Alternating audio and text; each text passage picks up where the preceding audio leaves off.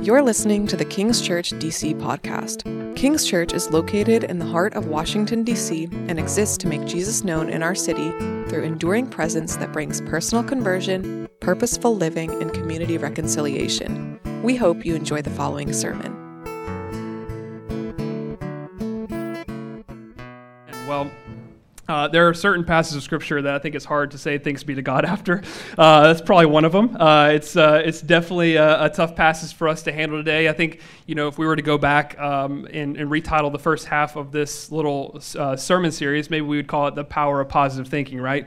Because every week it's just been one hard truth after another building up, and today we get to, once again, a pretty difficult truth to handle.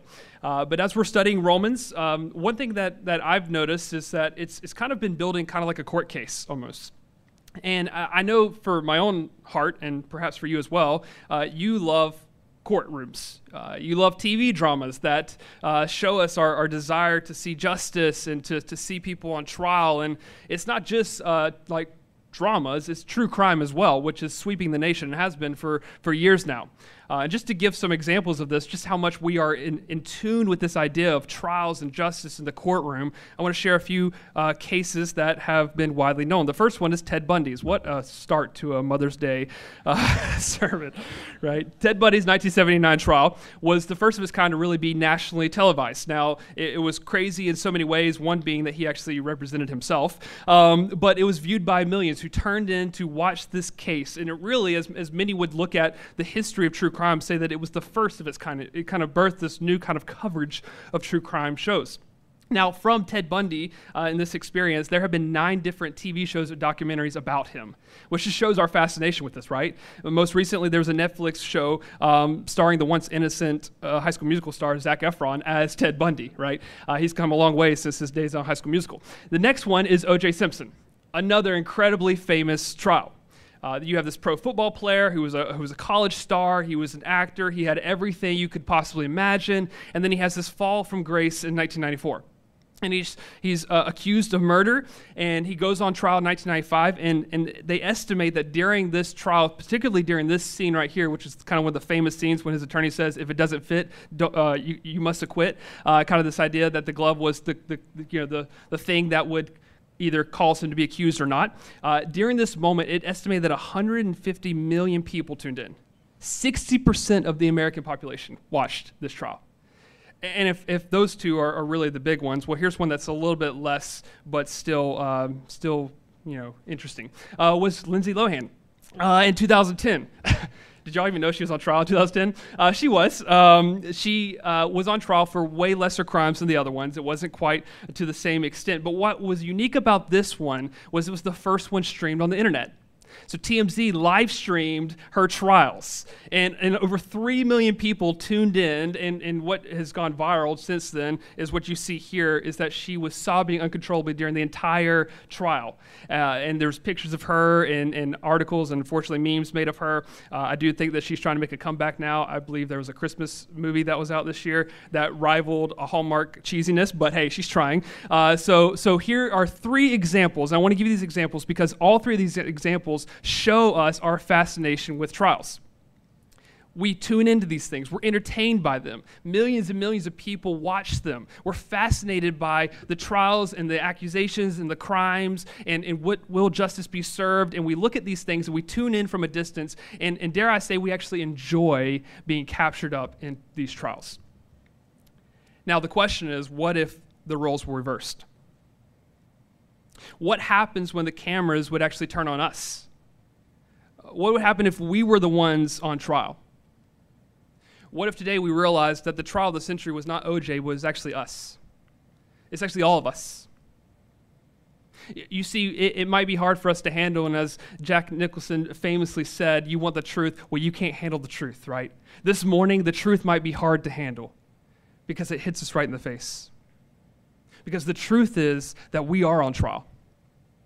And the truth is that the verdict of that trial, apart from Jesus, is very, very bleak. And Paul, during Romans 1 and 2, and now Romans 3, he is like a trial attorney, and he has come to the close of his argument. He has methodically and logically been building this case against us, against himself, against all of humanity. And what we're going to find here in Romans 3, that he's going to land the plane. And in his closing argument, he's going to remind us once again that it doesn't matter who we are, it doesn't matter how we were brought up, it doesn't matter how many times we read our Bible, it doesn't matter how much money we have, it doesn't matter if we go to church, it doesn't matter if we're religious or not, it doesn't matter. We are all equally condemned and under sin. That's the verdict. That at the end of the day, the trial and the cameras have been put on us, and like a grand chess master, Paul's going to look at these 20 verses, and he's going to build a case against us to the point where verse 19, as Kristen just read, says that our mouths will be silent. It will be as if he says, checkmate, and we have nothing else to say. He will close his case on humanity this morning. Now, it seems pretty bleak, right? And really, the main idea of this passage seems kind of bleak at first. And that's simply straight from God's word here, that no one is righteous. No one is righteous.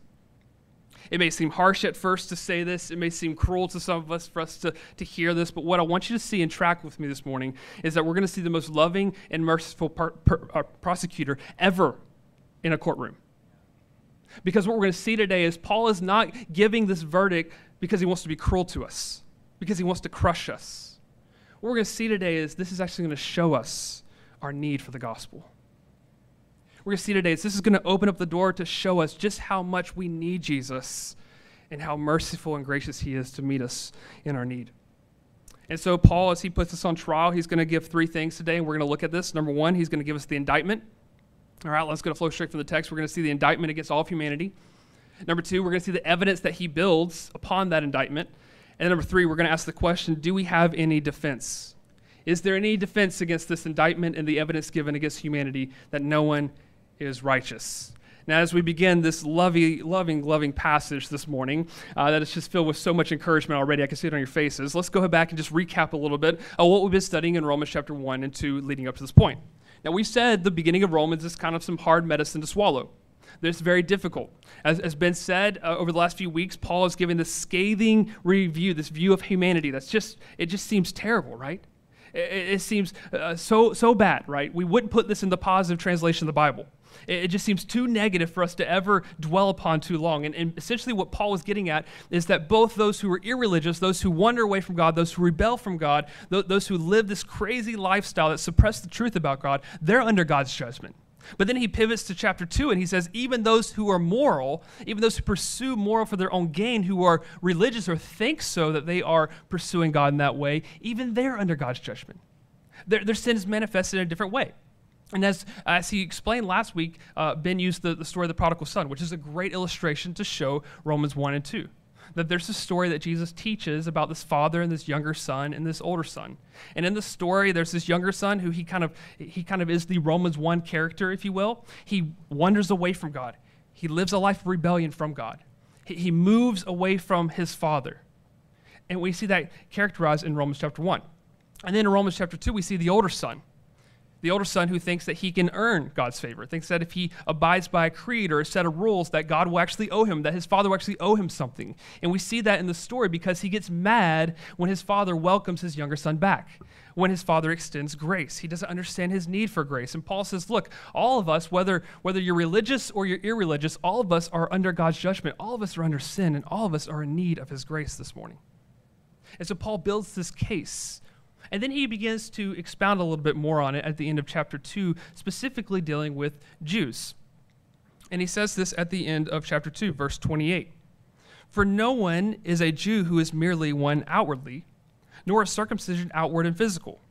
But a Jew is one inwardly, and circumcision is the matter of the heart, by the Spirit, not by the letter. His praise is not from man, but from God. And we said last week, essentially what Paul is getting at here is that religion itself cannot save us.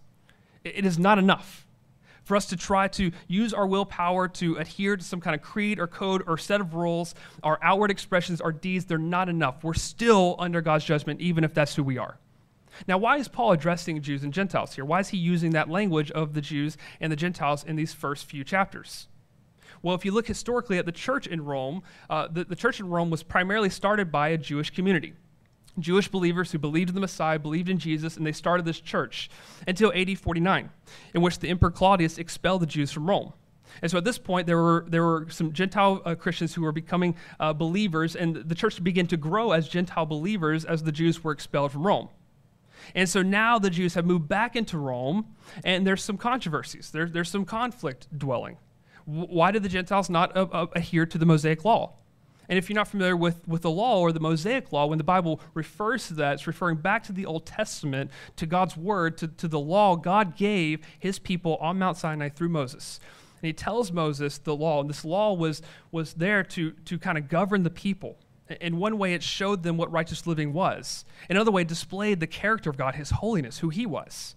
In another sense, it actually helped them see their need for a Savior. And so he gives them the law, and here we see some tension between the Jews and the Gentiles. So Paul's addressing that. And he's saying, hey, look, I'm addressing this so that you will be united in the gospel. And the first way he's addressing their need for unity is to show them that no one is righteous.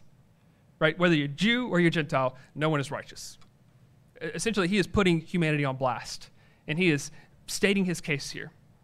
And he begins his indictment with some anticipated rebuttals that perhaps a Jew might have. So this is an imaginary person that Paul has come up with here, and he is saying these might be some common rebuttals that someone would have to my indictment that whether you are a Jew or you are a Gentile, you are still under sin. And this is what he says in verse 1.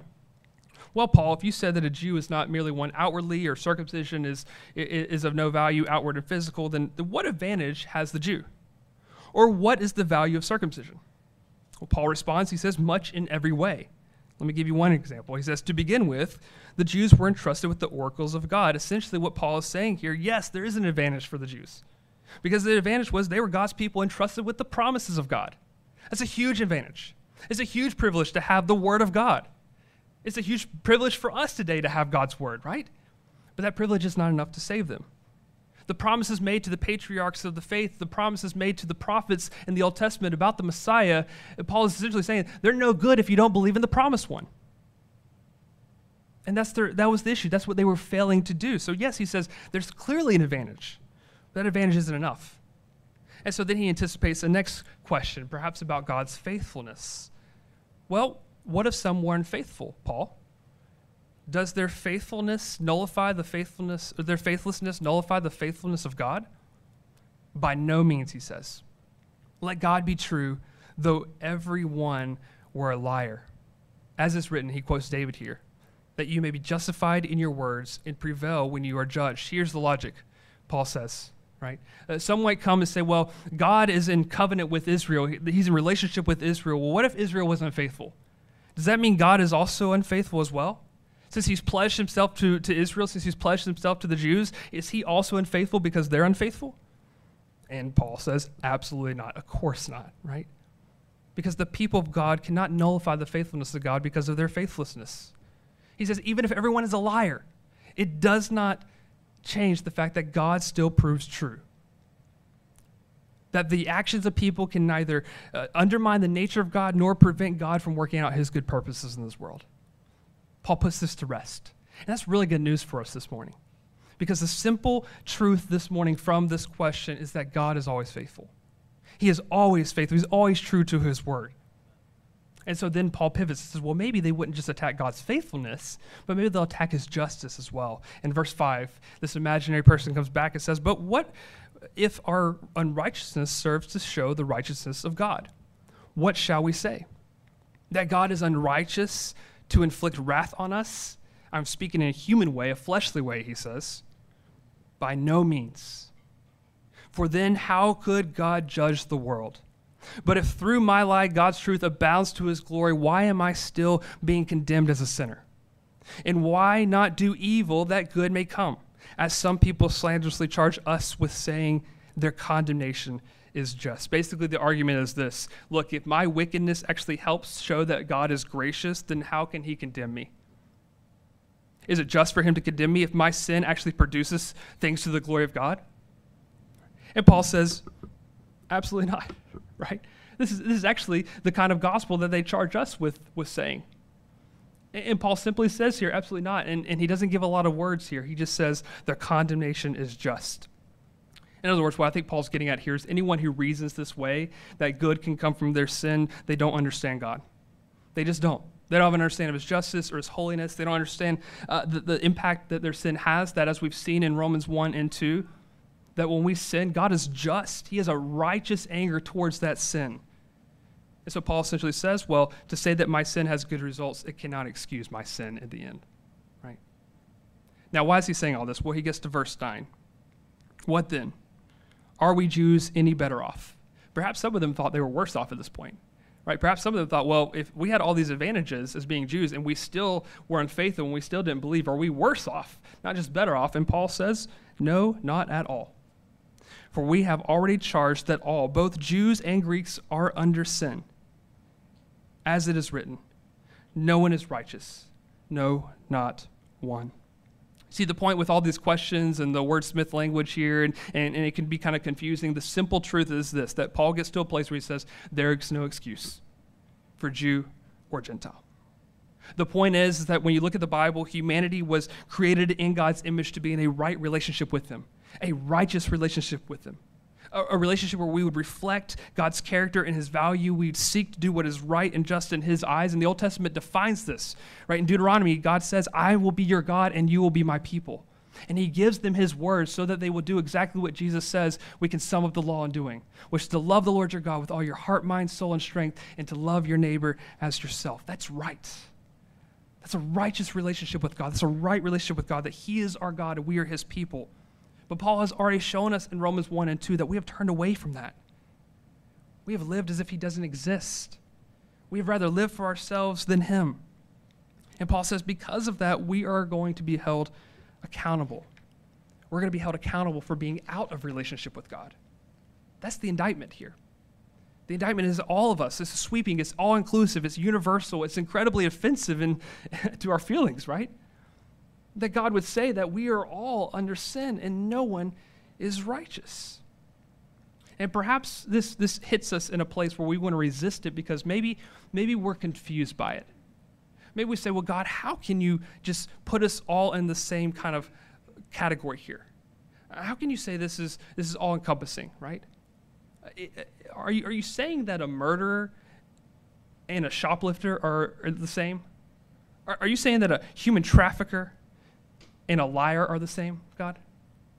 Well, that's not really what Paul's getting at here. Paul's not getting at, he's not showing us a picture of God who's up in the sky with a massive Excel spreadsheet and he's tallying all the good things that you do and he's going to add them up in the end. And if you have enough, he's going to weigh it and he's going to say, well, you're better than this person so you can come in and you can not one day. That's not what Paul has in view here. And we know innately, because we're image bearers of God, that there's a sense of justice within us, that we know that the actions of a murderer are different from the actions of a shoplifter.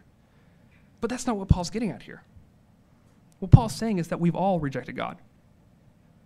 And because of that, it doesn't matter how many times you read your Bible. It doesn't matter how many times you pray. It doesn't matter if you've cheated on your taxes or not. We've all rejected him.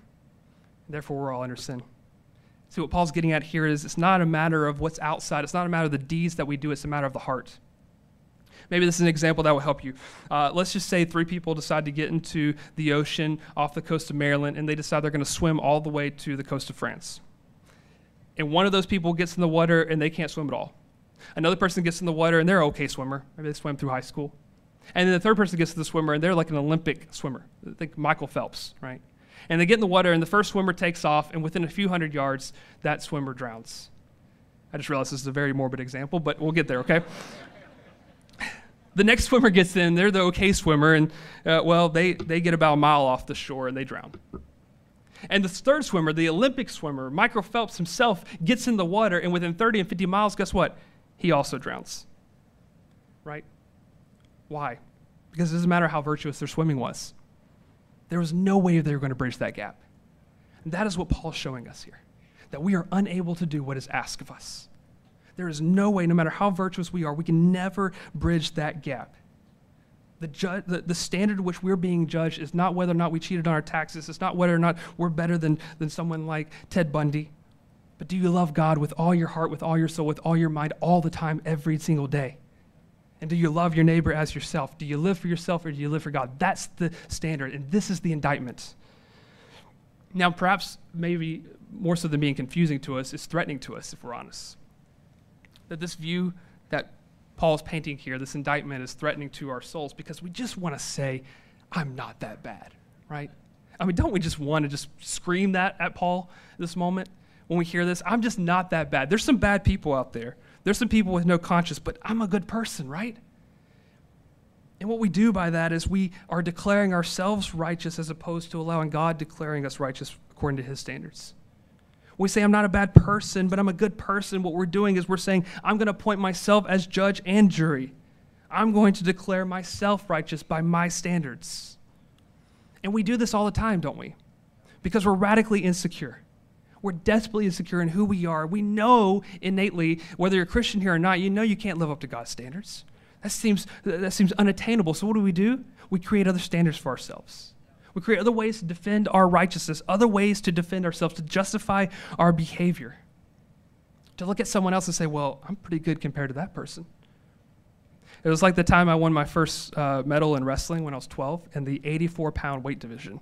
I was a stud. Now, what I don't tell people oftentimes was that there were only 3 people in my weight division in that tournament. So I won the gold, but I only had to beat out 2 people. The reason I share that is because in that qualifier tournament, I saw myself as a champion. In that light, I was a champion. But that light was very dull and non-impressive. And when I qualified for a bigger tournament, I realized that very quickly. I realized that the light I was judging myself was not reality. And oftentimes that's what we do, right? We see ourselves in a certain light, but when we actually get out of that into the sunlight, we realize that the light in which we judge ourselves by is not reality. And that's why we kind of weighed against this democratic process that the Bible's saying here, this democratic notion that we're all living up to the same standard, God's standard. And none of us can do it. So instead, we want to make ourselves more aristocrats. We want to say, well, what can I do to set myself apart, to show that I'm actually better than other people, whether it's my social status or physical beauty or wealth or jobs or whatever it is, something that I can turn to someone else and say, I'm actually okay. Paul says that's not good enough. There's one standard. Do you love God? Do you absolutely love him all the time, every day? Or do you love yourself? That's the indictment. Paul, like a good prosecutor here, he's going to say, well, you know what? That's pretty strong, but I'm going to give you more evidence just in case you still don't realize how bad you are this morning, okay? Paul says, just in case you don't understand just how desperate you are this morning and how much you need Jesus this morning, Paul's going to give a lot of evidence from the Old Testament here to back that up. I'm just going to give a few of those. Number 1, verse 11. He says that no one seeks God. No one understands and no one seeks for God. Now, this claim that Paul makes here from the Old Testament seems like an awfully overstated claim. We might think, especially in a place like D.C., that there's tons of people that seek after God, right? People who seek him all the time. People who are seeking spiritual things all the time. Well, that's not really what Paul has in mind here.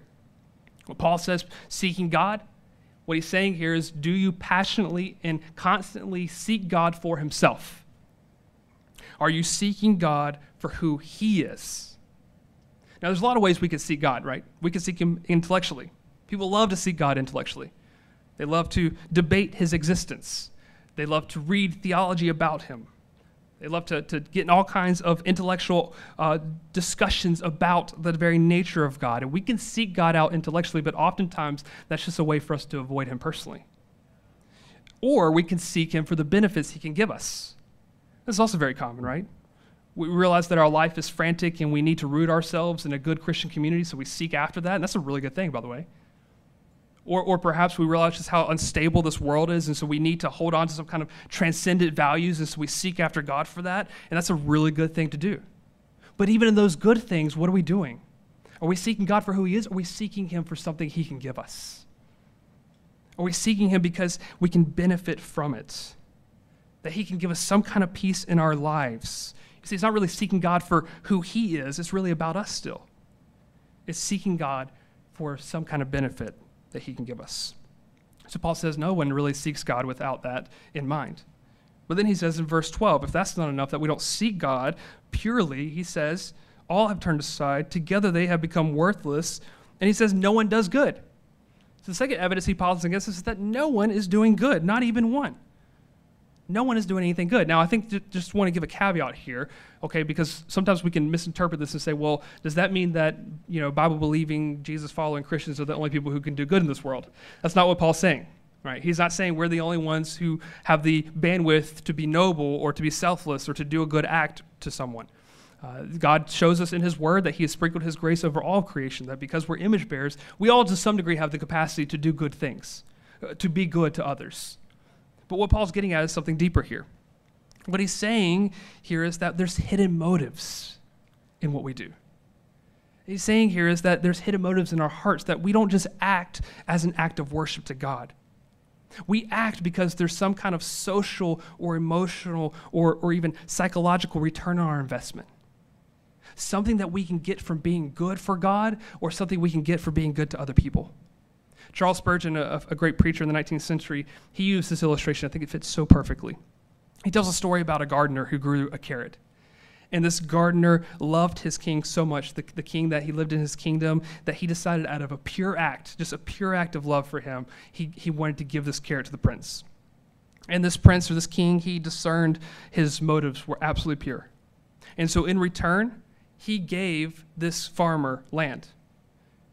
Now, in the shadows of what was happening here, there was a nobleman, and he was witnessing all this, and he said to himself, wow, if this guy got real estate for a carrot, what do you think I will get for a horse? And so he comes before the king, and he presents his finest horse, and the king discerns that his motives were not pure, and he says this, do you expect me to give to you as I did the gardener? I will not, for you're very different. He says, the gardener gave me the carrot, but you were giving yourself the horse. So the point is, no one does anything good here because we tend to approach God with this kind of utilitarian thinking that through our obedience, through actually us doing something good, we'll get something in return. We view God in this way that he actually serves our needs, and because we do that, Paul says in verse 18, we don't have any fear for God in our eyes. We have no fear for him. Because instead of treating God with the awe and the joy and the reverence that he deserves, we treat him kind of as like a personal therapist that we can dial up at any moment whenever we're in need. When the Bible talks about fearing God, it means that he becomes the most precious thing in our life. He becomes so precious to us that we'll do anything to keep from losing him. And if you wonder, what do you actually fear in this life right now? That's a good litmus test. What are you afraid of losing right now? What if threatened right now in your life, whether it's your beauty, your family, your job, what if something was threatened in your life right now? Would it cause you to question your entire meaning in this life? If so, that's probably what you fear. Because what we fear, we want to hold on to. What we fear, we don't want to let go ever.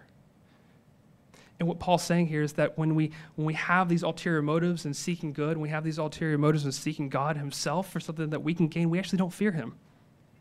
We can believe in God, we can be inspired about God, we can know things about him, we can obey him, and we can still not fear him. We can still have no awe or joy or reverence because he's not the most important thing in our life. Paul says this is life for us. No one seeks him, no one does any good, and because of that, it affects our speech and our deeds. Look at verse 13. He says, their throat is an open grave. They use their tongues to deceive. The venom of asp is under their lips. Their mouth is full of curses and bitterness. Paul's essentially saying is the tongue is so powerful. When we live this life, we're actually not seeking God for who he is. We're not fearing him. Then we will use the tongue in a powerful way. We will use it to build up ourselves by tearing each other down. We will use it to steal from others to self-justify. And Paul says it's so wicked, it has this stench of death about it. But then he continues. He says, verse 15, their feet are swift to shed blood, and their paths are ruin and misery. And the way of peace they have not known. You may read that and think, well, that doesn't apply. I'm not shedding blood. I'm not a murderer. The point is, again, he's saying, no, we innately, by our nature, we get violent when people get in the way of things we want. When we get what we want, we're very peaceable people. But let someone get in the way of something that we truly want and desire in this life, and we struggle not to hate them. We struggle not to want to wish harm on them. And it comes from this place of jealousy. It comes from a place of insecurity, this need to put people down, whether by our words or our deeds, Paul says. And why do we do that? Because we're trying to declare ourselves righteous. We do that because we're trying to justify ourselves. And in the end, there is no peace, Paul says. When we pursue this kind of lifestyle, apart from Jesus, we can't keep ourselves from tearing each other apart, whether in word or deed. So Paul gets to the end of this and he says essentially to us, this is the indictment. Here is the evidence I lay before you. I rest my case. And we have to sit here for a moment as we look at these words on the screen, and we have to ask ourselves the question, who is going to have a defense for this type of indictment? Who in this room can stand tall against this evidence? I mean, is there any room for hope for us this morning? And I think Paul begins to give us hope here. That what we need to do in God's courtroom this morning is to sit in silence. Verse 19. For we know that whatever the law says, it speaks to those who are under the law, so that every mouth may be stopped, and the whole world may be held accountable to God. For by the works of the law, no human being will be justified in his sight, since through the law comes knowledge of sin. The results of Paul's arguments here is silence. He says every mouth is silent in verse 19.